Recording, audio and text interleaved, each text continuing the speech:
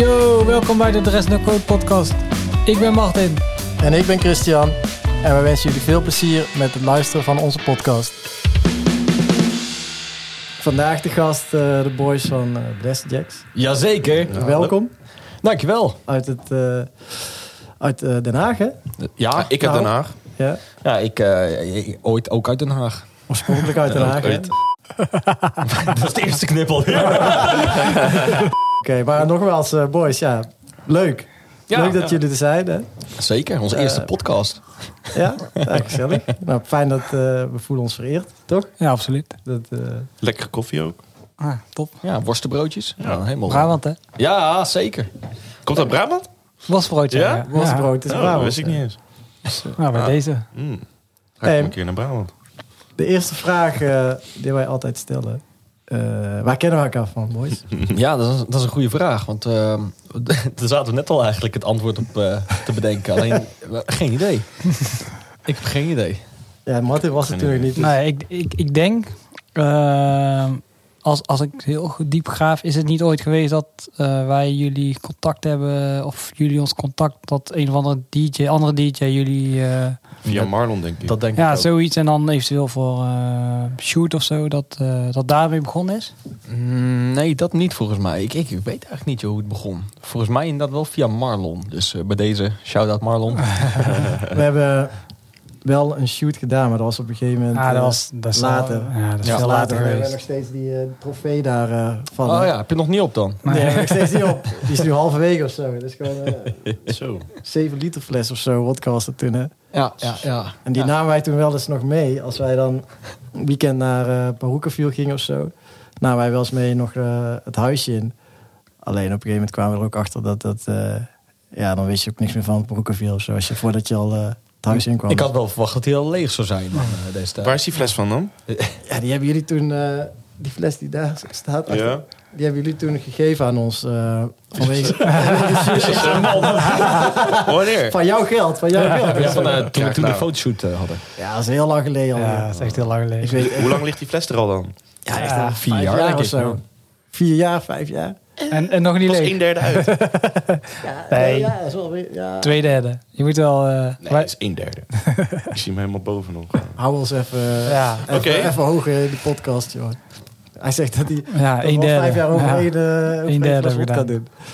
Maar nee, maar ik denk dat het daar via Marlon is gegaan inderdaad. Marlon heeft meerdere DJ's deze kant op geduwd, dus waarschijnlijk jullie ook. Ja, ik denk het wel. Zijn we nog steeds Marlon dankbaar voor. Absoluut, iedere dag. Ja, zeker. Ik denk dat iedereen daar wel mee eens is, toch? Marlon de verbinder. Ja. Absoluut, ja. Oké. Hey, en jullie zijn... wanneer heb je precies begonnen? Als Blasterjaxx en als duo samen zijn wij begonnen in 2010, geloof ik, hè? Ja, 2 jaar geleden. Hoe is jullie act of DJ bestaan ontstaan? Nou, ik was bij een Thaise massage. Nee, hoe is het ontstaan? We maakten eigenlijk allebei al los van elkaar muziek. Al vanaf jonge leeftijd als tieners. Hè. En we kenden elkaar eigenlijk nog niet destijds. Ik ging in Den Haag wonen vanwege studeren. En semi uit huis getrapt, soort van toen. Dus ik dacht, ik ga lekker ver weg van Tiel naar Den Haag. En daar hadden we eigenlijk een gemeenschappelijke vriend die ons in contact heeft gebracht. En aangezien we allebei al muziek maakten, leerden we elkaar kennen. Hebben we een keertje samen een plaatje gedaan. En eigenlijk zeiden we daarna van, joh, gaan we samen verder? Daar komt het een beetje op neer. Ja. Hebben jullie ook een muzikale achtergrond vanuit vroeger uit? Idir wel. Ja, ik wel. Jij kan ook echt noten lezen en alles. Nou, ja, vroeger wel. Ik heb 2 jaar pianoles gezeten, maar daar vond ik niks aan. Maar ja, je kan nu, want als ik op Instagram de filmpjes in de studio zie, dan zie ik ook echt nog dat je... Laat ik zo zeggen, kijk, spelen op de piano kan ik in principe wel. Dat heb ik mezelf wel aangeleerd. Ik heb dus 2 jaar pianoles gehad. Toen heb ik ook leren noten lezen. Alleen dat was... Ja, ik kreeg gewoon die liedjes dat gewoon niet leuk was. Ja. Je had die ouderwetse... Nou, een Faithful kun je altijd heel goed. Ja, maar dat heb ik vanzelf geleerd via YouTube. Oh. Tutorials. Ja. Toen kwam YouTube net uit en toen had je die tutorials, ging ik daarop kijken allemaal. Dus ja, uiteindelijk na die 2 jaar pianoles heb ik het mezelf nog een beetje aangeleerd. En mijn vader die kon goed gitaar spelen, dus die heeft me gitaar leren spelen. En zodoende, ja, Hij doet heel bescheiden, maar hij heeft zichzelf ook even geleerd viool te spelen. Nee, joh, dat kan ik niet. Jawel. Nee, maar hij kan gewoon Pirates of the Caribbean op viool spelen. Ja, dat. Nou ja, laat ik zo zeggen, ieder instrument kan ik wel een beetje bespelen. Ja, dat is redelijk muzikaal. Aardig muzikaal. Ja, het is gewoon logisch. Het is gewoon omhoog is omhoog, omlaag is omlaag. En je moet gewoon weten hoe ver je omhoog moet om het goed te laten klinken. Gaat diep. Maar goed, ik leg het even makkelijk uit. Maar wel van vroeger uit allebei, dus... Ja, dat wel.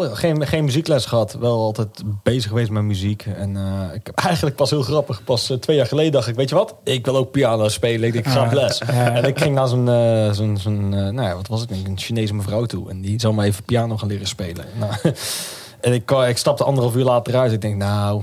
Dit wordt hem niet hoor. Ik moest het is zo heel stijfjes. Nee, maar luister. Je moet ook gewoon naar mij toe komen. Misschien wel. Ja. Ja, ik bedoel, kijk, luister. Zo'n vrouwtje gaat jouw vingertraining geven. Vingeroefeningen, waardoor je... Dat is helemaal kut aan het begin. Terwijl normaal ben ik dat er wel goed in. Kut. Nee, maar laat ik zo zeggen. Op het moment dat je muziek wil maken wat wij maken... heb je gewoon een bepaalde akkoorden. En als je die weet, dan weet je ze allemaal. En dan kan je in principe een beetje spelen. Dat is waar. Aan de andere kant denk ik, we hebben 1 keyboard. Dus ik zit met z'n 4 op 1 keyboard. Kijk, het is niet nodig, maar het is misschien... laat ik zo zeggen, het is ook leuk om iets te bespelen. Ja. Ik vind persoonlijk gitaar spelen leuker dan piano spelen.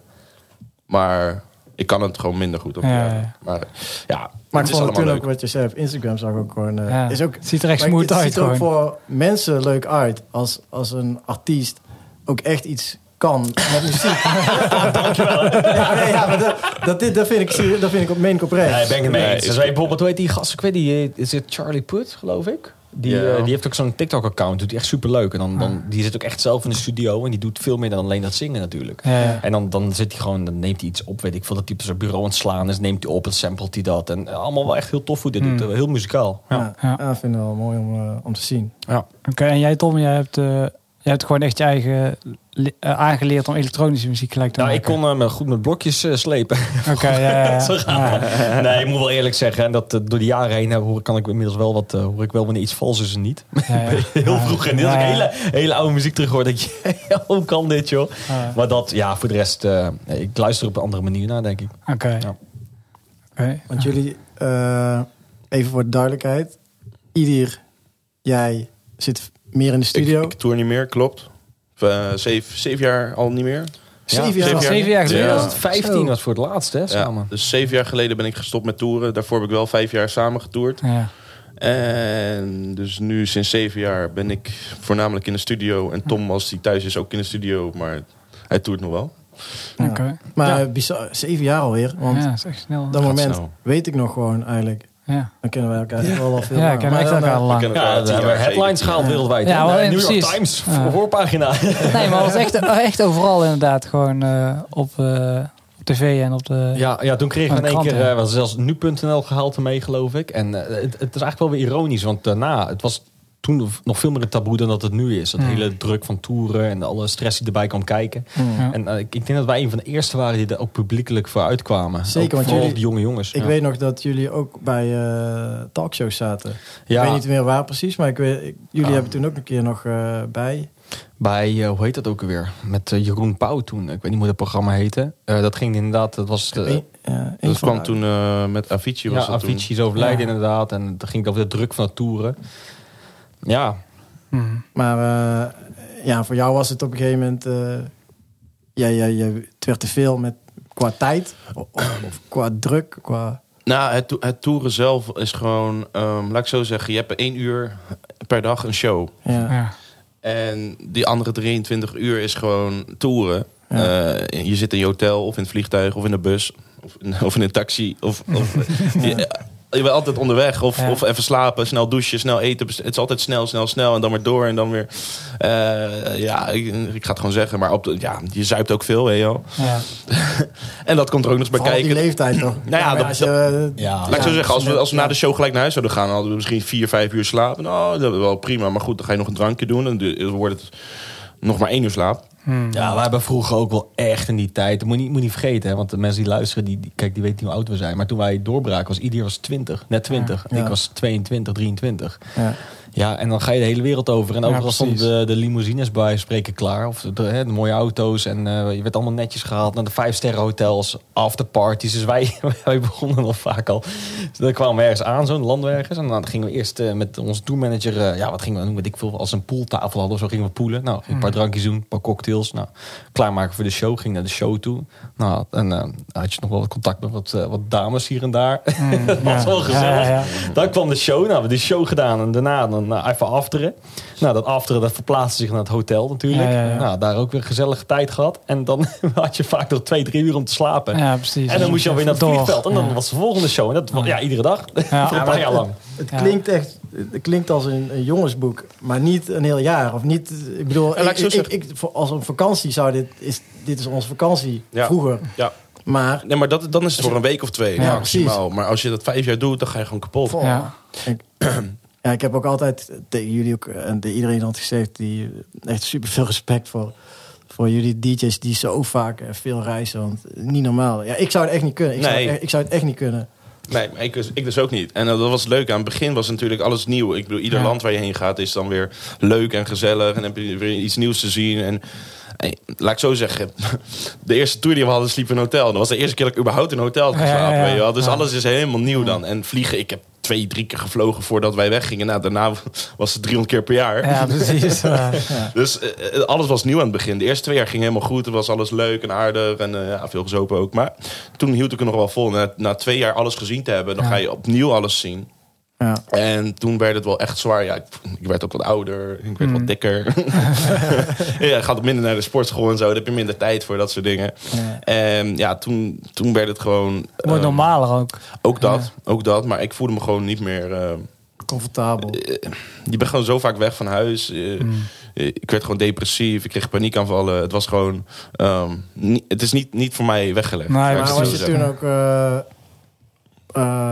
je voelt gewoon, omdat jullie waren toen al heel snel heel bekend en heel groot eigenlijk. En dan die druk wordt steeds groter, ook omdat je dan, denk ik, dus je wilt Thom ook niet, of Blasterjaxx gaat supergoed. Mm-hmm. Ja, en als jij voelt je eigenlijk alleen maar kut en je vindt het ook moeilijk dan om dat... Ja, het heeft ook 2 jaar geduurd voordat ik op het punt kwam van oké, het gaat echt niet meer. Weet je, want na 2 jaar toeren kwam ik pas achter van het gaat niet. En toen nog 2 jaar later bedacht ik me, oh shit.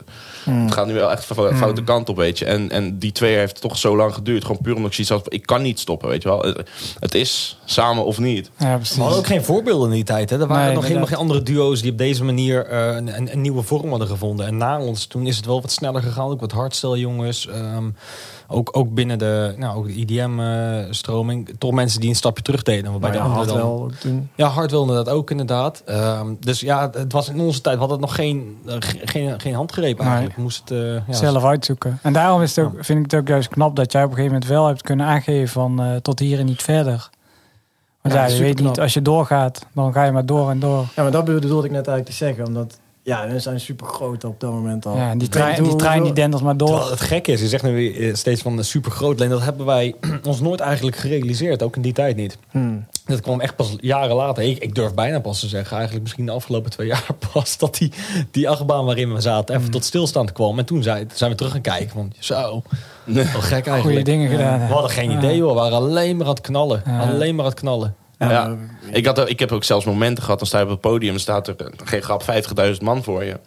En dan op een gegeven moment heb je een ingeving. Dan zit je zo te kijken naar die mensen en denk je, wat doe ik hier? Want ik hoor hier niet. Ja, ik moet naar huis, ik moet nu weg. Dit klopt niet. Ja.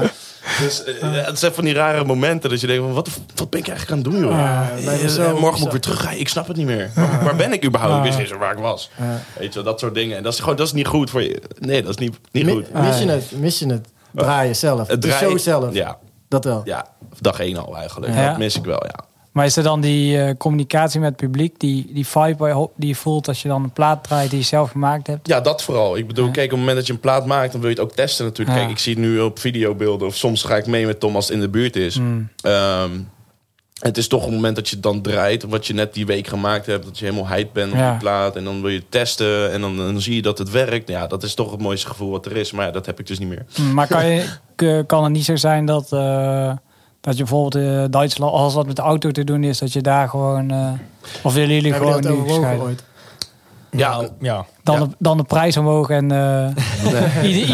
ieder komt mee voor... Het ding is wel geweest inderdaad in het begin toen Idir stopte met draaien. Hebben we wel inderdaad aanbiedingen gekregen voor een hogere prijs om allebei te komen. Alleen het punt is een beetje dat je moet eigenlijk alles doen of niets doen. En dat is heel wrang. En ook al staan we daar zelf misschien wel anders in. Maar je kan het niet verkopen om bij de ene show wel met z'n tweeën te komen, bij een ander niet. Dan krijg je gewoon heel veel gedoe mee. Promoters die vinden dat ook niet leuk en die weten niet waar ze aan toe zijn. Dus weet je, die keuze hebben we niet. En af en toe een keer een plaatje er samen bij, dat kan. Maar ja, want af en toe inderdaad, dan word je toch even laat je wel je gezicht zien. Ja, bijvoorbeeld in Tomorrowland stonden we even met BMW samen.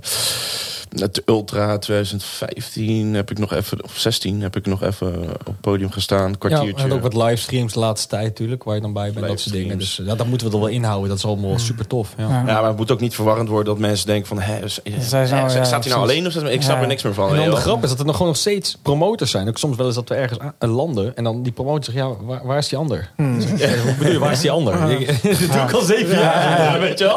Dat is super gek. Maar ook op flyers en zo. Flyers hebben we bewust keuze gemaakt om ieder een soort van een soort toffe blinddoek achter iets om te doen. Voorheen hadden we hem ook op de flyers, want we willen wel altijd met z'n tweeën staan. We hebben gekeken van hoe ziet het eruit op het moment dat ik alleen sta. Dan mis je gewoon iets. Het voelt gewoon niet goed. En wat we dan nu hebben gedaan is met z'n tweeën en dan door ieder een soort van blinddoek te geven en dus zijn ogen af te dekken. Dachten van dan heb je al een soort van creëer al een bepaalde afstand vanaf die flyer. En het ziet er eigenlijk super tof uit. En tegelijk, ja, je weet wel wat je kan verwachten. En ook je hoeft hem niet te blurren en dat soort dingen. Het ziet er gewoon wel echt goed uit. Hij hoort er ook gewoon bij. Ja, absoluut. 100%. Meer dan, ik bedoel, misschien wel... wat jij doet is fucking zwaar. Nee, het is super. Het is wel 50-50. Dus ik wou net zeggen, hij is ook gewoon part of Blasterjaxx. Ja, zeker, tuurlijk. Nee, dat is ook nooit anders geweest. Nee. En voor de flyer was het even puzzelen hoe het gingen doen. Maar ik vind het resultaat heel tof. En het ziet er nou eigenlijk alleen maar dikker uit, die flyer ook, hè, op deze manier. En het publiek ook was ook snel gewend. Weet ik eigenlijk niet.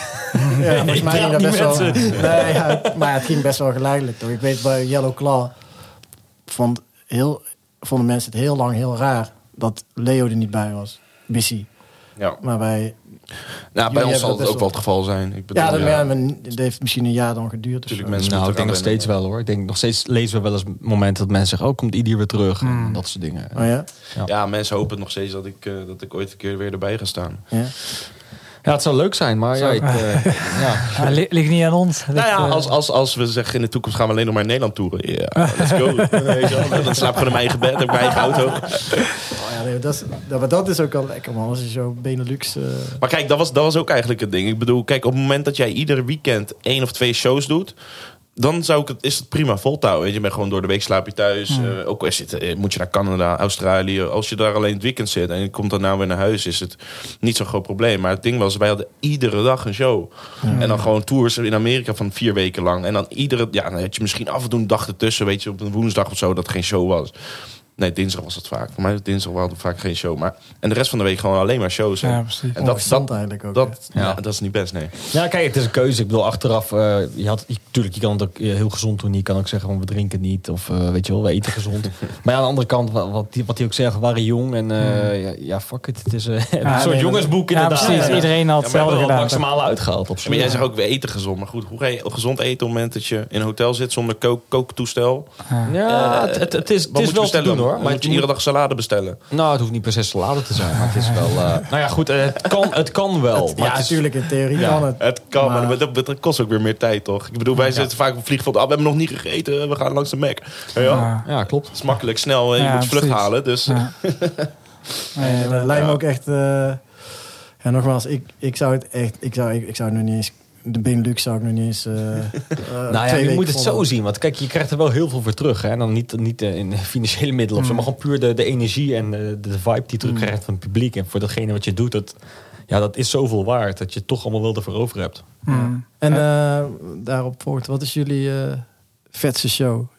die jullie samen hebben gehad nog. En gewoon die jij dan alleen hebt gedaan. Ja, vetste samen. Ik zou zeggen Tomorrowland Brazilië, mainstage. Zonder primetime. Dat was gek. Dat wilden ze op een gegeven moment ook een Tomorrowland doen in Brazilië. En daar hebben ze een speciale vallei voor uitgegraven.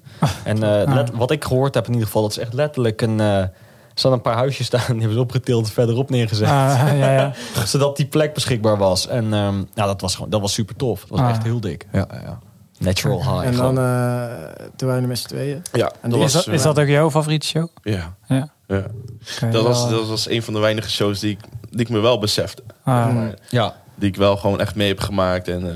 Maar ik kan ook zelf nog twee grote shows herinneren van jullie. Sowieso Ultra. Dat was denk ik de eerste Ultra Mainstage. Miami, ja.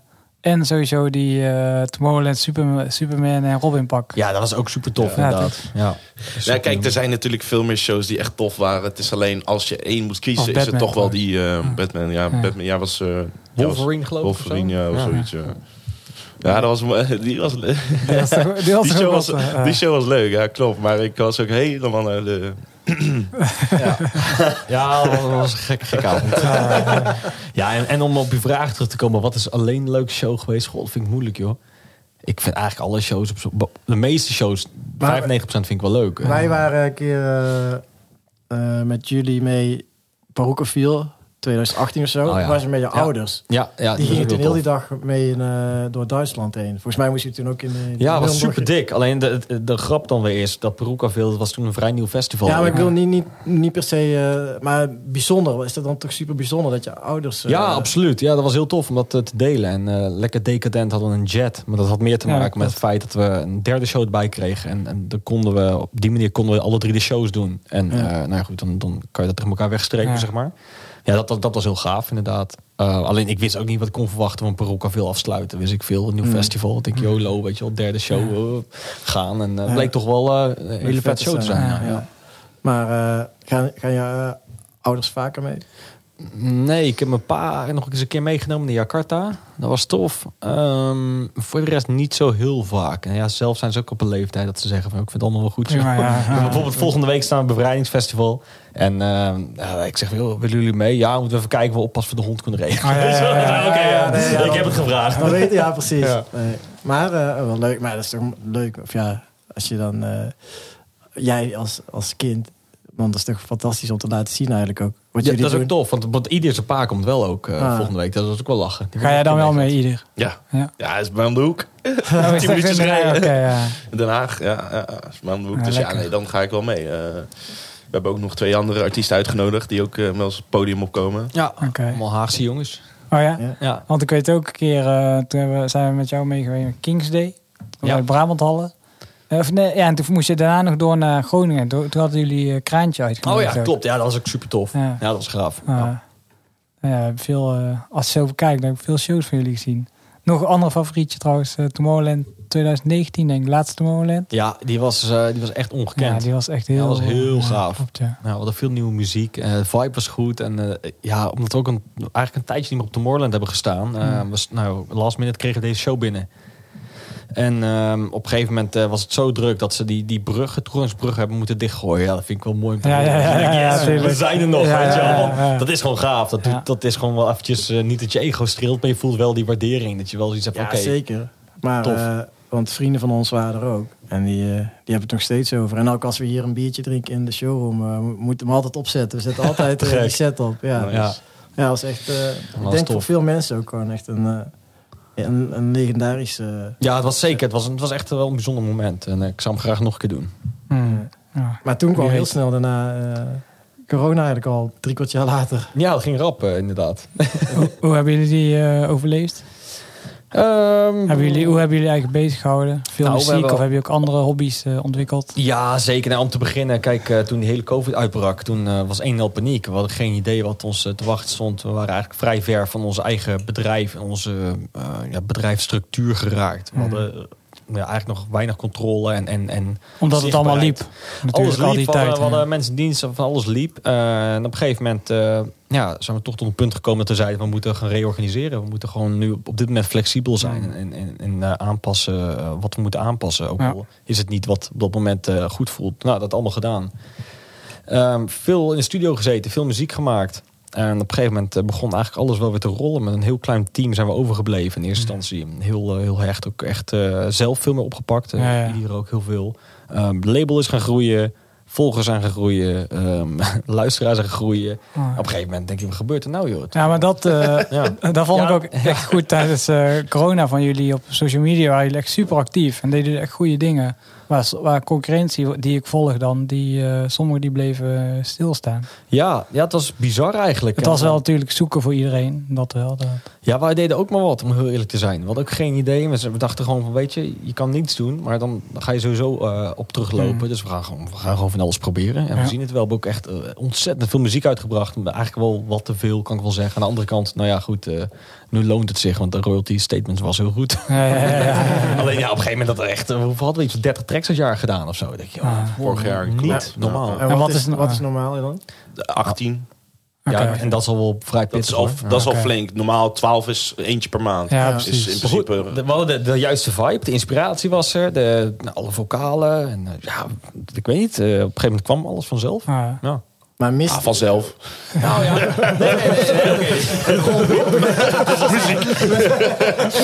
Nee, maar ik bedoel te zeggen, ook de samenwerkingen en ook de juiste vocalen en zo. Heel veel dingen vielen wel op zijn plek, zonder dat we daar echt heel erg voor hebben moeten lijden. Daarvoor heeft het langer geduurd voordat we voor de juiste resultaten, of datgene kregen wat we graag wilden. En nu kwam het veel meer naar ons toegewaaid. Dat vond ik wel tof.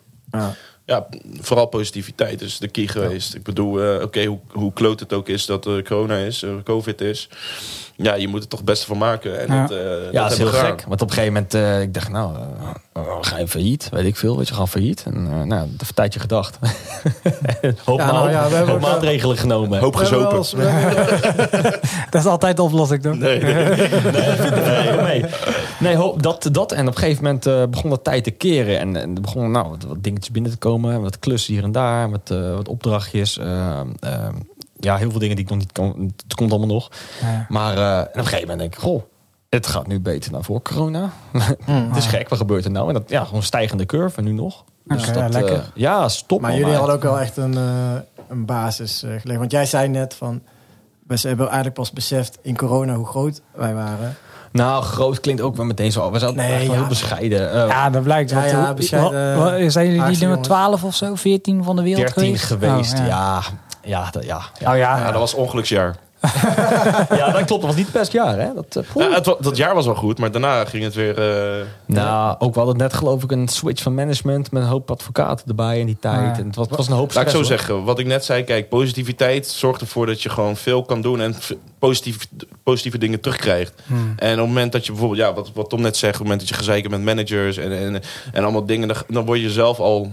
negatiever. Ja, precies. Waardoor er gewoon minder gedaan wordt. En je krijgt ook minder voor terug. Dus dat was een beetje het geval toen. Maar terwijl je echt toen tegen die allerhoogste top aan het schurken was. Ja, terwijl, nogmaals, dat hebben we ons helemaal niet gerealiseerd. Maar het was wel, want daar hadden we het destijds ook wel eens over. Jullie kwamen verder bijna nooit in de landelijke media. Terwijl zo'n Freddy Krueger bijvoorbeeld, dat soort jongens die werden altijd bij... RTL Late Night of zo. Ja, maar dus heel eerlijk, dat zoeken wij ook niet, joh. Nee. Dat is ook juist kracht, vind ik. Dat extra knap, omdat jullie redelijk, tussen haakjes, underground zijn. Jullie zijn niet voor het hele grote publiek bekend. Terwijl jullie wel heel groot zijn. Nou, we zijn vooral groter in het buitenland. Je hebt bepaalde landen waar we groot zijn. En in Nederland was daar juist zat daar niet bij. Was het niet zo erg eigenlijk? Nee, ik vond het wel erg. Je hebt liever natuurlijk pas een paar shows per jaar in Nederland. Ja, op die manier. Ja. Dat je gewoon hier thuis kan slapen.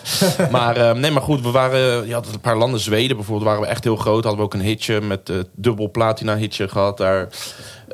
Zuid-Afrika waren we groot. Ja, vraag me niet waarom. Amerika ook nog wel. Amerika waren we ook flink. Australië. Nou, echt, het klote daarvan is dat het allemaal heel ver weg is. Dus, wel, hè? Nee, maar Australië ben je gewoon 24 uur onderweg. Weet je? En dan ben je helemaal gesloopt. En dan moet je daar draaien. En dan besef je daar, ik moet ook weer terug. Ja. Dat is ook weer 24 uur. Tom had er wel minder last van. Maar jij... Ik keek daar zo tegenop. Ik heb zelfs momenten gehad dat ik mijn paspoort niet meenam naar het vliegveld. Expres. Zodat ik zei, ik kan niet mee. Dat was wel spannend, ja. Dan valt het wel inderdaad heel diep in. Maar dit was echt 4 jaar nadat ik... Het was wel echt vlak voor het einde. Zeg maar. Wel een slimme truc. Nog een leuk verhaal over die vlucht naar Frankrijk was het, toch? Frankrijk. Was het? Toen het regende.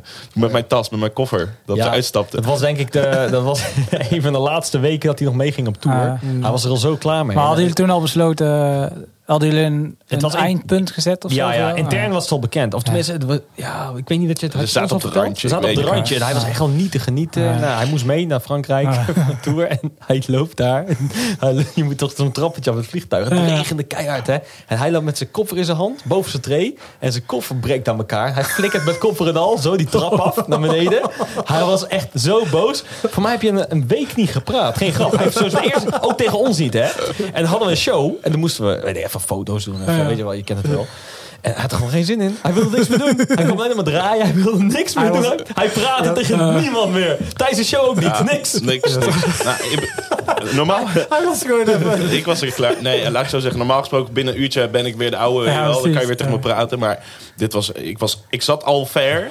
En toen gebeurde dat. Iedereen achter mij zag het ook. Dus alles was nat in de plassen. Mijn koffer lag in de plas. En ik lag in de plas. En we moesten nog een bus in. Ieder woordje wat tegen mij verteld was... ik flipte meteen. Maar van de andere kant, om het positief te... Je bent wel professioneel genoeg geweest dan toch om wel die show te doen. Toch? Of heb je niks gedaan? Volgens mij hebben we gedwongen, toch? Heb je niet aan de gunpoint gezet? Ik was echt... Nee, ik heb wel die shows gedaan. Ja. Maar hoe werkt het dan? Want jullie moeten ook overleggen in de boot toch welk plaatje draait. Toen niet, hoor. Er werd niks overlegd. Ja, we hebben wijn. Ja, niet zoveel gezegd. Dat is wel bijzonder, hè? Maar wel vet eigenlijk ook. Dat niemand dat al gemerkt heeft. Behouden jullie. Nou, mensen hebben het wel gemerkt, hoor. Ja? Jawel. Wie? Ja, de promotor was niet zo heel happy toen. Ja, maar promotors wilden een hele interview doen met allemaal mensen. En allemaal mensen die wilden komen kijken. Daar kwam geen zin in, toch? Lastig als je niet wil praten.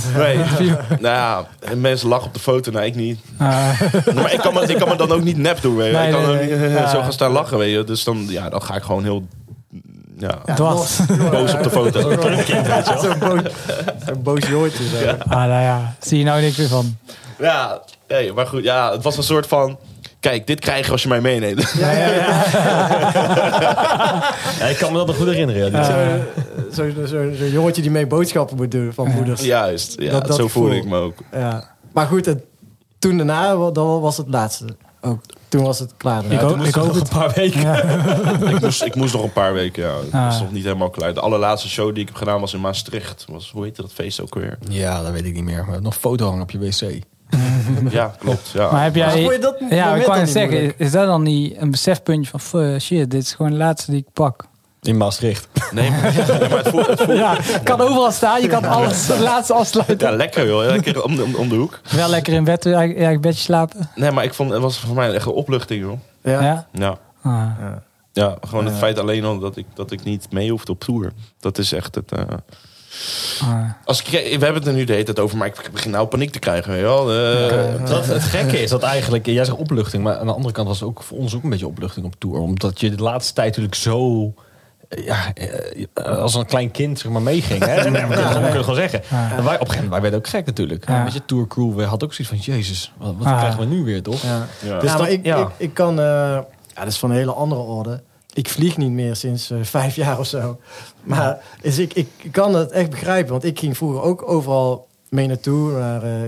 Met vrienden of met vriendin. Ibiza of waar dan ook. Hè. Alleen ik dronk ook al... Vertrokken wij om 5:30 in de ochtend. Ja, ik moest gewoon echt al 4,5 liters drinken. om enigszins... Ja, om in ieder geval het vliegtuig in te durven. En het was zo moeilijk elke keer. En op een gegeven moment gingen wij met familie... En toen zei ik al tegen Martin en tegen mijn moeder van... ik ga niet meer mee. En toen, op een gegeven moment was ik die gate in en niet meer meegelopen. Koffer ingecheckt. Hij sliep alleen toen. op de kamer met mijn koffer. En die had ik al uit bed gelegd. Even dat hij er toch een beetje bij was. Ik snap jou echt goed, die opluchting van. En toen ging ik ook gelijk mijn vrienden bellen. En jongens, mij niet meer bellen voor vluchten. Voor vluchten. Ik ga niet meer. En, Maar was dat omdat je de vluchten niet of vliegen eng vindt? Want jij vliegt wel gewoon toch als je op vakantie gaat? Nee, ook niet meer. Nee? Nee, laat ik zo zeggen. Het begin vond ik vliegen leuk. We samen vakantie. Ik ga liever 20 uur de auto in om naar Portugal te gaan dan dat ik 2 uurtjes vlieg naar Portugal. En dat klinkt heel gek, maar goed. Ten eerste, je maakt de hele reis mee. Dus je hebt ook niet een gevoel van waar ben ik ineens? Weet je wel? En wat jij zegt, kijk, ik vind vliegen niet heel eng of zo. Maar het is wel enger geworden. Ik weet niet, op een of andere manier. Ja, maar we laten hem gewoon niet meer aan het woord dadelijk. Maar het was... Ik vind in de lucht zijn of zo niet eng. Ik ben niet bang voor een terroristische aanslag. Maar ik wil gewoon niet iets, weet ik veel. Ja, ik weet het. Je hebt het niet in de hand. Je hebt het niet in de hand. Maar wat jij zegt, ik ga ook liever met de auto naar Italië en Spanje. Maar even hierop inbreken. Ja, ik wou het over de rit naar Italië. Ja. Waar ik het wel eens over met Thom over heb gehad. Mm-hmm. Kan je er iets meer over vertellen?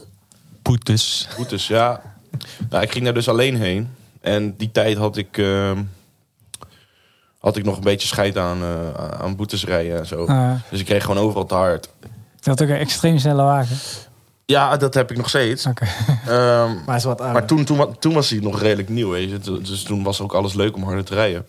Maar goed, ik rijd daar dus heen. En even denk, voor mij heb ik 3 of 4 boetes gepakt. Maar 1 boete heb ik gereden in Zwitserland. En blijkbaar in Zwitserland zijn de prijzen van boetes zo hoog. Nou, dat wist ik niet. En naarmate je inkomen of zo, toch? Is er niet zoiets? Nee. Oh. Nou, dat weet ik het waren wel 4 getallen volgens mij. Ja. Nee, bij elkaar. Nee, die boete in Zwitserland was €800. 24 te hard, hè? Niet eens veel te hard. Gewoon 24 te hard. Je mocht 80, je kreeg 104. Ja. Wow, bizar. Ja, €800 boete. En die andere bij elkaar kwam op 1500 ongeveer uit. Okay. Zoiets. En nog benzine, want ik moet 98 tanken, dus ik betaal ook nog eens flink wat aan benzine. En door het gas geven moest ik om de 2 uur stoppen.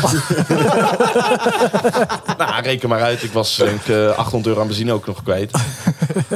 Het enige voordeel is dat ik niks voor een hotel hoef te betalen, omdat ik had... verblijf. Laat het zo zeggen. Ja, dat was leuk. Maar dat kwam ook voor het tijd dat niet meer vliegen. Ja, maar dat soort dingen maken wij moeten dus in allerlei bochten wringen om...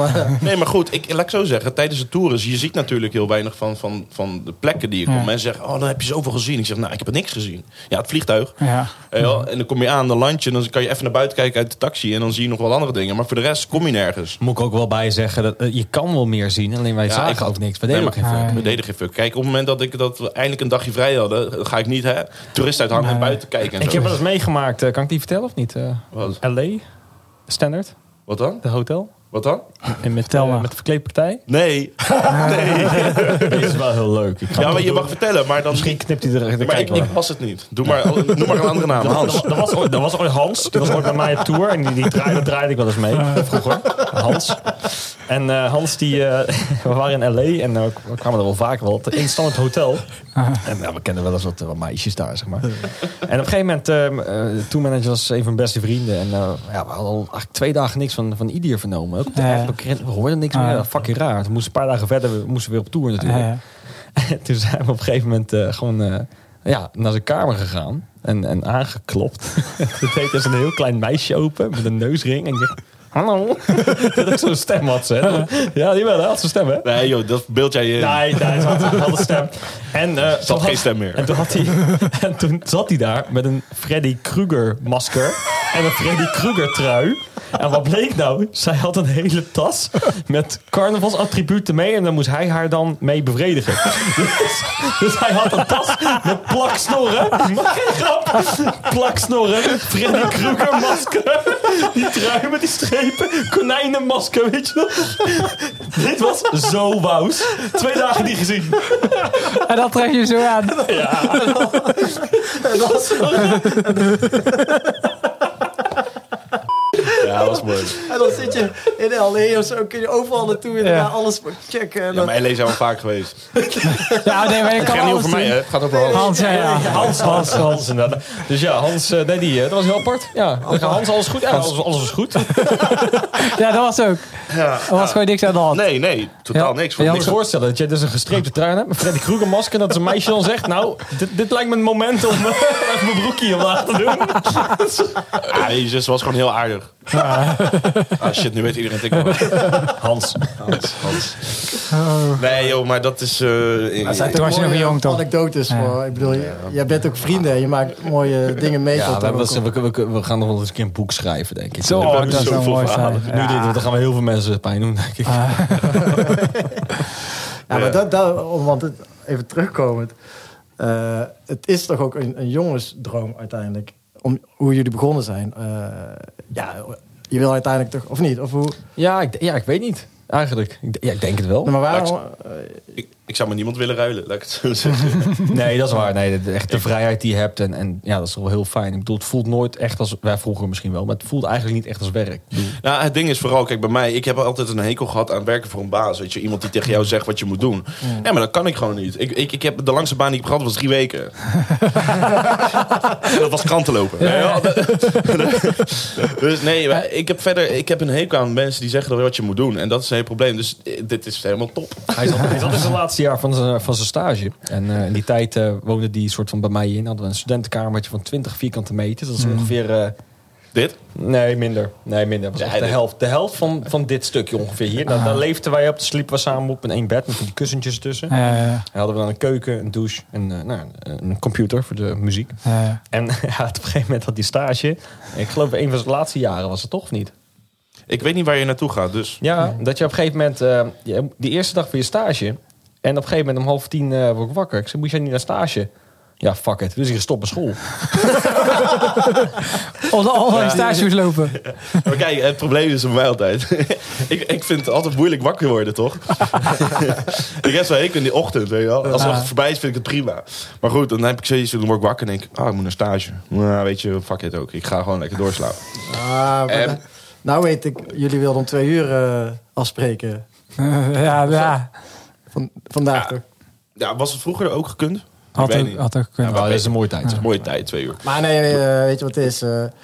Ik herken dat ook alweer, maar dan denk ik niet zo extreem in, denk ik. Maar ik vind het wel mooi dat jullie hebben elkaar eigenlijk gewoon gered. Door Blasterjaxx te worden uiteindelijk. Ja, nee, klopt. Het gaat gewoon meer om dat ik nu gewoon kan werken voor mezelf. En niemand die zegt, hij. Maar hier heb ik nog wat op terug te zeggen. En hij kan mij niet ontslaan, weet je wel. Dat is toch fantastisch. Maar hebben jullie dan, begin je dan ook bijvoorbeeld om 12 en werk je door tot... nee, als we studio gaan beginnen om 10 uur. Nee, maar nu heb ik het over een paar jaar geleden. Ja. Het is laatst. Ik heb nog steeds wel lastig. Kijk, laat ik zo zeggen. Op het moment dat je wakker wordt en iets moet doen waar je geen zin in hebt, kijk, dan ga ik niet. Nee. Maar goed, studio vind ik gewoon leuk. Dus ja, dan is het minder probleem. Ja, dat is veel meer bedrijfsdingen geworden. Hè? Want wat je zegt, we beginnen tegenwoordig om 10 uur 's ochtends. Vroeger was het 11 uur. Nou, dan denken mensen, die kunnen uitslapen. Maar we werken ook wel langer door. Ja, en dan vaak is het van 10 tot 11 is corporate. Of dan hebben we de meetings. En dan hebben we alle dingen door. En daarna kunnen we gewoon ongestoord doorwerken. En dat werkt heel prima. Ja, het is maar niet voor 10 uur wordt het wel een probleem, hoor. Nou, het kan wel, maar dan moet je gewoon eerder naar bed. En dat is het probleem. Ja, maar dat heeft toch ook ik hou van de avond, joh. Ik ben echt een avondmens. Maar daar heeft toch ook mee te maken als je later doorwerkt. Dan heeft het toch ook geen zin om 8 uur te beginnen. Nee, het maakt ook voor de rest niet uit hoe laat je begint, hoe laat je eindigt. Het gaat er meer om dat je gewoon je uren maakt. Ja, en productief bent in die uren. Precies. Kijk, het heeft ook geen zin om 12 uur achter elkaar te werken. Want dan... Na 10 uur denk je ook van, ik weet het niet meer. Je hoort ook niks meer. Speakers veel te hard gezet. Heel je trommelvlies kapot geslagen. Want wat is jullie vetste plaat die jullie zelf... Los van elkaar? Ja, ik weet al welke jij gaat zeggen. Nou, ik luisterde net een plaat in de auto en die vond ik ook wel wat tof. Welke was dat? Never Be Lonely. Oh ja, die is tof. Dat is ook een toffe plaat. Ja. Daar is die. Zo. Jan. Hij heeft zijn zoontje meegenomen. Jan schrikken, maar Jan van Looney Niet overdoen. Oh shit. Wij zijn er aan het maar kan gewoon nog. Kom erbij zitten. Zonder microfoon. Sorry, wat is de vraag ook weer? De vetste plaat. Vetste plaat. Ja, weet je, wat hij zegt, eigenlijk heel veel muziek van ons vind ik wel tof. Alleen voor live moet ik zeggen, Rocket blijft wel echt knijterhard. Steeds in mijn WW hebben gedaan. Want die blijft ongeëvenaard. En voor de rest, ik heb niet echt één favoriete plaat. Nee. Ja. Wat ik net zei, Never Be Lonely. Ik bedoel, ik dat is een gevoelige jongen, hè? Nou ja, nee. Ik ben liever wel lonely, maar... Nee, maar die plaat, gewoon puur omdat die wel gewoon lekker is om naar te luisteren. Kijk, op het moment wat Thom net zegt, dat je iets moet draaien, dan zou ik die plaat niet noemen. Maar dan was Rocket wel echt een goede draaiplaat voor festivals. Er zit wel heel veel ziel in die Never Be Lonely. Ja. Is echt goede vibe. Ik vind die, ik weet niet of de titel goed is, maar die Snake... Snake, ook. Die is toch ook in de top die is echt 3. Top toch met festivals. Echt vind ik echt nog steeds een van de mooiste. We hebben een nieuwe remix van gedaan.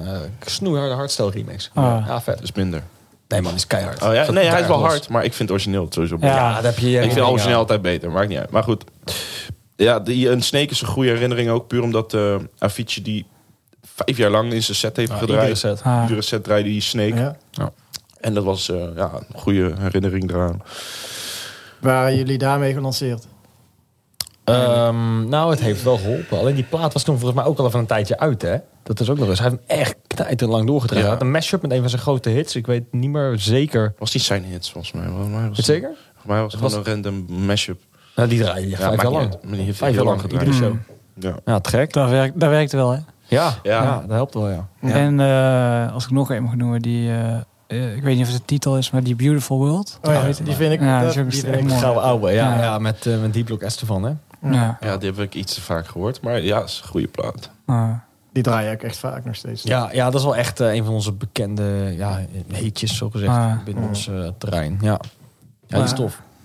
Mooie plaat. Als je zo terugkijkt, hebben jullie aardige nummers op je naam staan. Ja, zeker. We hebben natuurlijk ook... iedere plaat heeft ook wel zijn eigen verhaal. Want je noemde net Beautiful World. En dat was ook weer... Jongen, dat was ook een gedoetje, hè? Wat dan? Ja, gewoon met die videoclip. Oh, daarover. Ik dacht die herinneringen daar. Oh. Daar weet ik niks van. Iedereen begint altijd te stralen, dus die zal... Nou, ik moet wel zeggen, ik vond wel dat echt het begin van onze carrière doorbraken. En dat niet eens per se van ons, maar ook die plaats was Vloed, weet je, van Thomas Nielsen toen. En daar heb ik echt wel hele vette herinneringen aan. Dat was gewoon... dat we net doorbraken. Alles was nieuw. Weet je wel, de eerste showtjes, dat was wel een gek huis. Ja, dat was mooi. Wat was de eerste show die je nog kan herinneren? Weet jij nog? Ja, dat weet ik nog. Met Twitch ook in Victoria. Weet je nog? Swansea. Secret. Dat was wel een secret, ja. Nee, dat was een show in... Swansea, ja. Oh, toen met Labor Luke... Ja, met dat raam. Met dat raam? Ja, toch nog een nummer even gefixt dat achteraf. Achter het raam? Nee, niet achteraf. Weet je niet meer, dat we al in die auto zaten. Ja. En ik zag er nog staan. Ja, maar dat weet ik niet meer. Die is nog een keertje in Nederland gekomen. Nee, dat weet ik niet meer. We gaan even off topic. In ieder geval, Swansea in de UK, dat was onze eerste show. En toen moesten wij... Show in het buitenland. Klopt, show in het buitenland. Toen moesten wij openen voor Late Luke. En we hadden eigenlijk zoiets van ook een beetje zenuwachtig. Maar je opent wel voor Late Luke. En we hadden al wel Texas Koala en Miami hadden we allemaal al wel. En toch hebben we wat hebben we gedraaid? Een soort tech house set. Ja. Ik denk dat de mensen die voor ons kwamen, die waren denk ik vet teleurgesteld. We wilden niet druk in de weg gaan zitten. Ja, dat mis je wel tegenwoordig. Als je tegenwoordig warm-ups hebt, jongen, die rachen hem helemaal kapot. Ja, die gooien alle hitjes achter elkaar. Ja. Zo, ik weet ook nog een keer op Dance Valley of zo, was dat niet? Was dat met jullie? Ja, toch? Dat, iemand die draaide toen. Ja, dat was Terminology. Die draaide Rocket. Ik wou het niet zeggen, ja, klopt. Ja. Toen, echt als laatste plaat, net voordat wij op moesten. Aan de andere kant, joh, weet je, ik heb het ook wel eens een keertje gehad met iemand. Liep iets anders af, maar goed, dat gaan we nu niet behandelen. Maar goed, dat kan wel eens gebeuren. Goed. En verder nog mooiste anekdote van het begin met z'n tweetjes? Nou, het was altijd wel lachen dat we echt in het hele begin moesten we de hotelkamer delen. Met z'n tweeën. Dat soort dingen. Daar waren we ook gewend. En naar Australië toe was ook wel lachen. Wat we ook nog een keer hebben gedaan was ook wel leuk. Gingen we ook naar Australië. Gingen we nog economy vroeger. En toen dachten we, weet je wat we doen? We kopen een fles Grey Goose. En dan gaan we gewoon zuipen in die vlucht. En dat is gewoon een vlucht van 22 uur. En toen hadden we een steward. En die vonden ze wel aardig, denk ik. En die gaf ons allemaal gratis shotjes. En maar ja, dan duurt 22 uur lang. Hè? Ja. Want wij zijn begonnen met tanken. Ja. En eco zit je. Dus niet fantastisch comfortabel voor zo'n lange tijd. Maar goed. En niet gegeten natuurlijk. Dat deden we sowieso niet in die tijd volgens mij. En op een gegeven moment drinken, lam, jongen. En op een gegeven moment ga je slapen. En dan word je wakker met een kater. En dan moet je nog steeds 10 uur vliegen. Hè? Ja, dat soort dingen. Dat is gewoon... Er gaat wel veel verdrang trouwens. Veel alcohol. Valt mee. Maar jullie hebben nooit op een ander vliegveld gestaan of zo? Of dat is wel... Ja, we hebben een keer vlucht gemist naar Colombia. Weet je die nog? Ja, dat was een gek verhaal, jongen. Wat was dat dan? Ja, deze gaat wel heel diep. We waren op een vliegveld Frankfurt. Met dat demonenkind. Ja. dit is zo'n raar verhaal. Nee, maar... Oké, vertel maar. Ja, vertel jij maar. Nou, we waren dus op Frankfurt. En we hadden een vlucht van Amsterdam naar Frankfurt. En daar moesten we een vlucht pakken naar Colombia. We staan daar. Even off topic, voordat we erin gaan. Wij waren altijd de veronderstelling, Colombia is het knijterwarm. Want dat zie je altijd, palmbomen en zo. Wat doen wij? Wij gaan letterlijk op onze slippers en korte broek naar Colombia. 2 van die boys. We komen aan tot 15 graden, maar goed, ga verder. Ja, dus we zagen de eerste beste eettent. We hadden honger, dus wij gaan even daar zitten, een beetje eten. Wij niet denken... We zijn nu nog in Frankfurt? Of alleen Colombia? In Frankfurt. En wij denken van, we pakken zo... we hadden nog een uurtje of zo en dan ging de vlucht weg. De tijd zat, weet je wel. Dus wij gegeten rustig, nog een half uurtje over. En denken, laten we maar gaan lopen. Kwamen we erachter dat de terminal die wij moesten hebben... aan de hele andere kant van het vliegveld was. Frankfurt is een van de grootste airports in Europa. Dus wij moesten letterlijk met de metro naar de andere kant. Ja, het gaat ver. Dus wij op een gegeven moment dachten, shit, moeten we gaan rennen, joh. Of slippers. Ja, ook. Wij rennen, uiteindelijk kwamen we daar aan. We hebben die check nog, die laatste check voor je bagage. Ja. Vinden ze een knuffel in een van mij? Nee, jij had zo'n nekkussentje, had je. Oh ja, zoiets. Met die bolletjes erin. Ja, weet ik van hoe je nek. En zij zegt, misschien zit er drugs in, we gaan even testen. Testen? Hoe moet je zien? Ik heb hier gekocht. Dus ze gingen helemaal voor mij checken, door een ding heen halen. Dat heeft nog 10 minuten, een kwartier geduurd daar. En toen hebben we hem gemist, de vlucht. Maar daar zijn we nog niet, hè? Dit is pas het begin.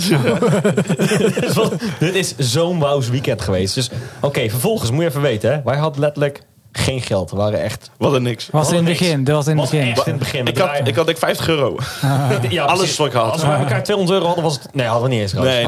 We hadden dus geen geld. En we zaten daar in Frankfurt vast. Geen geld. Show, of tenminste de vlucht gemist. Show was 2 dagen later. En moesten naar Colombia. Ja, wat ga je doen? We hadden geen tourmanager. We hadden niks. Toen hebben we op een gegeven moment... hebben ze weten te regelen bij de agency... dat wij een vlucht de volgende ochtend heel vroeg zouden krijgen. En wij moesten toen zelf maar... Ja, hoe zat het nou? We moesten zelf maar een slaapplek gaan vinden of zo. Hè? Toen zijn we dus met een metro Frankfurt ingegaan. Toen zijn we achteraf in de hoerenbuurt van Frankrijk terechtgekomen. Frankrijk? Sorry, Frankfurt. Zo. Heel spannend. Lange rit. Toen zijn we in de hoerenbuurt van Frankfurt... Toen zijn we gaan zoeken, maar we hadden niet genoeg geld voor een hotel. Wat hebben we gedaan? Toen zijn we naar een hostel gegaan. Die boys. Ja, toen zijn wij een hostel letterlijk echt... Nou, de rode lampjes zaten 1 straat verder, zeg maar. Een smerige hostel. En toen wij daar geïnformeerd. Nou, dat was die €40. Konden we net leien. En dan zouden we bij de Mac avond eten. Dat ging dan net, hè. En bij de hostel, en wij zien die kamer. En ja, dat was het niet. Nee. Hè. Oh, dat was die keer. Ja, dat was die eerste nog waar we de weg zijn gegaan toen. Ja, dus wij daar weg. Nee, maar dat was zo. En we wouden naar die kamer toe. En zeiden ze, je slaapt met andere mensen daar ook. Ja, dat wilden wij niet. En ik zeg, hè? Ja, maar dat is een hostel. Ja, dat is een hostel. Dat, ja. Maar goed, dit wordt nog veel gekker, dit verhaal.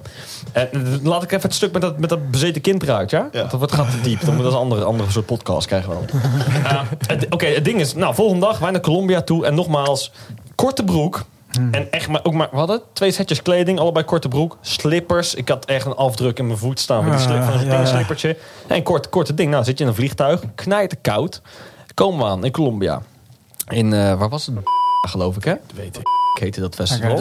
Wij komen daar in Bogota. We hadden natuurlijk we hadden geen prepaid telefoons, maar we hadden telefoons die over de grens niet meer werkten. Dus wij staan daar, geen telefoon, midden in de nacht. Knijterdonker op een klein airport in het midden van de jungle. En er was niks. Er was niemand die ons moest ophalen. We staan als 2 jonge jochies. Ja, en nu, weet je wel. En vervolgens een uur gewacht. En we hebben toen, geloof ik wel, kon net een sms sturen of zo. En toen heeft iemand gebeld met die gast. Nou, op een gegeven moment komt er een supergrote jeep aanrijden. Met allemaal stickers van het festival. Ik denk, dat zal hem wel zijn, weet je wel. Die gaat ons naar het hotel brengen. Nou, wij ingestapt en dat was het ook. uur door die jungle gereden. Hij kon geen woord Engels. Hij kon echt niks. Hij kon geen, en wij konden eigenlijk ook niks. Dus ja, er was geen communicatie. Fiesta was het enige wat hij kon. Fiesta. Nou, dat was het. En onderweg, jongen, echt zulke vlinders tegen de ruit aangereden. Dat was ook. Ineens kwamen allemaal dingen tegen de ruit. Ik zeg tegen hem, wat is dat? Ja, hij kon geen Engels, dus ik kon niet uitleggen. Maar er waren echt zulke beesten, joh. Insecten of zo. Wie houdt wie dan rustig? Ja, hij was gewoon cool. Nee, ik bedoel, jullie twee, zijn jullie in paniek? Of, Ja, wij waren wel in paniek. Ja, en dan moest ergens nog komen, hè? Nee, het ding was ook, want het was midden in de nacht. Je hebt daar geen lantaarnpalen zoals in Nederland. Hè? Dus het was pikken donker. En je had ook vrachtwagens die ineens een bocht omkomen. Je hebt valleien met een afgrond van hier tot 100 meter diep. Hij zat te crossen overal. Wij zeiden, oké, we gaan dood. We gaan dood hier. Ja. Niet normaal. Maar goed, vervolgens, en wij hebben nog steeds niet gegeten. Want we hadden geen geld meer voor natuurlijk. Dus wij denken, nou, we zijn zo bij het hotel. Even lekker eten, chillen. Ja, kom. Voordat trouwens, Jordi zet wel even een knipje op hoe dit festival heette. Want anders krijgen we gezeik. Wat we nu gaan vertellen. Oké, op een gegeven moment. Wij zouden naar een, weet ik veel, 5-sterren hotel gaan of zo. En wij rijden. En op een gegeven moment neemt hij een afslag. En hij rijdt een hele lange oprijlaan op. En we rijden bij een soort, hek naar binnen. En naar binnen van die kennels. Met van die gekke honden. En allemaal lijpo's. Net zoals in de Het was films. gewoon een narcohuis. Dus hij zegt, ja, we zijn er. wij stappen uit. En alsof in een film. Dat liepen daar, ik kan niet zeggen, hoeren waren het niet, denk ik. Of waren het wel? Ik weet niet wat Je het hoeft er niet te was. betalen in ieder geval. Er stond een oud omaatje stond te eten te koken. Allemaal super wauwse mensen overal. Allemaal met Uzi's in hun handen. Ja, Nee. dat is een gek huis. En wij staan daar, we denken, wat is dit, joh? Hoe oud waren jullie toen? Hoe lang is het geleden? Ik was 20. Ja, 22. Ja. En dat was echt doodeng, hè? En geen communicatie met niks. En goed, we hadden we gaan ook niet tegenstribbelen, want weten wij veel. Maar we wisten ook niet hoe. Ik wist niet eens hoe en wat, toch? Nou, dan sta je daar in je koudkleding. En wij worden naar de kamer gewezen. En wij moesten met z'n tweeën op één kamer slapen. Nou, om te beginnen. De kamer had geen slot. Dus je kon de deur niet dicht doen. Nou, waar waren we hebben het bed ervoor geschoven. Ja, het bed ervoor geschoven. Want 's nachts hebben we, weet ik hoeveel lui geprobeerd naar binnen te komen. Maar goed, dat terzijde. En we denken, even douchen. Want dat is wel fijn, hè? Als je zo 2 dagen hebt gereisd en alles. Nou, wij douchen. Luister, je hebt die douche. En daarboven, daar hingen gewoon allemaal losse elektroden uit het plafond. Oftewel, als je die douche had aangezet, had je gewoon jezelf geëlektrocuteerd. Dus je kon niet douchen. Dus nou, hebben we niet gedoucht. Oké, fuck it. Jawel, ik heb mijn voeten in de badkuip zo gewassen. Hoe noem je dat? Niet de badkuip, de... Ja, wastafel. Wastafel, ja. Ja, dat was het. Dus niet gedoucht, niet gegeten. En op een gegeven moment even slapen voor die show. Maar jullie kregen daar ook niks te eten? Dat omaatje was wel wat het maken. Maar ik moet eerlijk zeggen, dat was niet mijn smaak. Het was iets van raar brood met nog iets. Ik weet het niet. Ja, nee, dat was ook niet alles. Maar goed, we zijn er nog niet. En op een gegeven moment dachten we, weet je wat? Even het slapen ervoor. Ik trek even een deken uit de kast. Soms een kast. Hè? Nou, ik trek een deken eruit. Nou, ik weet niet wat er is gebeurd. Maar vol met bloed. Vol met bloed. Oh, nee. De hele deken is vol met bloed. Ja, ik zou willen dat ik het verzonnen had. Als hij er niet bij was geweest, had ik het niet geloofd. Dan waren we met z'n tweeën. Dus die hele deken vol bloed. Ik denk, dit is niet oké, hoor. Dit is niet oké. Straks zouden wij gesmoord natuurlijk. Nou, vervolgens, wij moesten klaarmaken voor die show. En wij naar die show toen. We dachten, Colombia, house van reggaeton. Weet je wat we doen? We gaan even lekker reggaeton draaien. Ja, daar waren ze niet blij mee. Het was een EDM-festival. Dus wij staan daar te draaien. En een paar reggaeton-plaatjes. En die sfeer werd steeds grimmiger. Ik denk, nou, dit gaat niet goed. Dus hebben we verder doorgedraaid. En die jongen die na ons stond, dat was tegelijk ook de promotor. En ook tegelijk ook de chauffeur die ons weer terug moest brengen naar het narcohuis. En wij moesten wachten tot hij klaar was met draaien. Maar ja, die had goed zijn neus volgestopt. Vertel eens over dat vuurwerk die wij hadden. Dat weet ik niet meer. Wat was er met vuurwerk? We waren dus aan het draaien en ze hadden daar echt pyro voor ons geregeld. Weet ik veel wat ze allemaal gedaan hebben. Maar waarschijnlijk Colombia, illegaal vuurwerk. Dus wij zitten gewoon te drankje en zo. Alles zit gewoon op de boot. En vuurwerk knalt boven ons. Maar ik voel gewoon dingen in mijn nek branden toch. Dus dat vuurwerk knalt veel te laag. Echt gewoon echt recht boven ons hoofd. En heel ons drankje vol met as. Het was een zwaar voor Red Bull geworden. Ik vloog bijna in een fik. Alle dingen in mijn nek. En zo. Ik zei, auw. Ja, dat is niet normaal. En toen, op een gegeven moment hadden ze zo'n VIP-gedeelte, heel groot VIP-gedeelte met zo'n tentenronde. En ik zie allemaal vrouwen gewoon in lingerie. Het was fucking koud, maar vrouwen in lingerie. Het was ook alweer licht op dat moment, hè? Ja, het werd weer licht ook. Vrouwen in lingerie liepen rond met van die Nou, dienbladen. Kookplaten. Dienbladen met kook erop. Nou, wij kenden dat hele drugs nog niet. Nee. Dus wij zagen dat. Wij zeggen, wat is dat witte erop dan? Het was in de middle of the nowhere. Gewoon in zo'n vallei was het ook echt, ja. En wij wilden weg eigenlijk, want we waren er wel klaar mee. We waren een beetje dronken. En dat vuurwerkje in je muil was niet lekker. En wij willen graag terug naar het hotel. Ja, dat kon niet. Want die gast die na ons moest rijden, dat was ook degene die ons moest rijden. Die bleef nog even. Ja, die had net voor mij gezellig eventjes... die had wel van die dienblad... die had een dienblad gevonden. En die stond 4 uur lang te draaien, joh. Dus we hebben 8 uur 's ochtends gestaan. Knijterkoud. Nou, toen zijn we terug naar die kamer gegaan. Dan hebben we nog even geprobeerd te slapen. En ondertussen allemaal mensen die probeerden die deur open te maken. Of ik snap er niks meer van.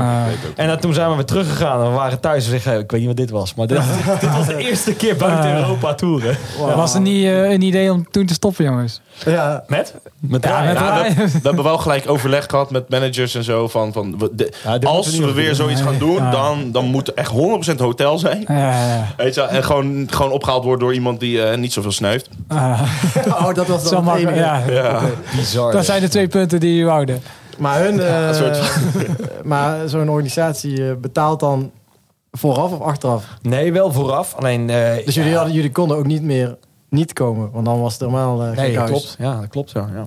Want anders zou je nog zeggen, op een gegeven moment halverwege het verhaal draai ik om en dan ga ik naar huis. Nee, dat kan niet. Kijk, als we toch bezig zijn met anekdotes. Ik ken ook wel een verhaal van de collega's.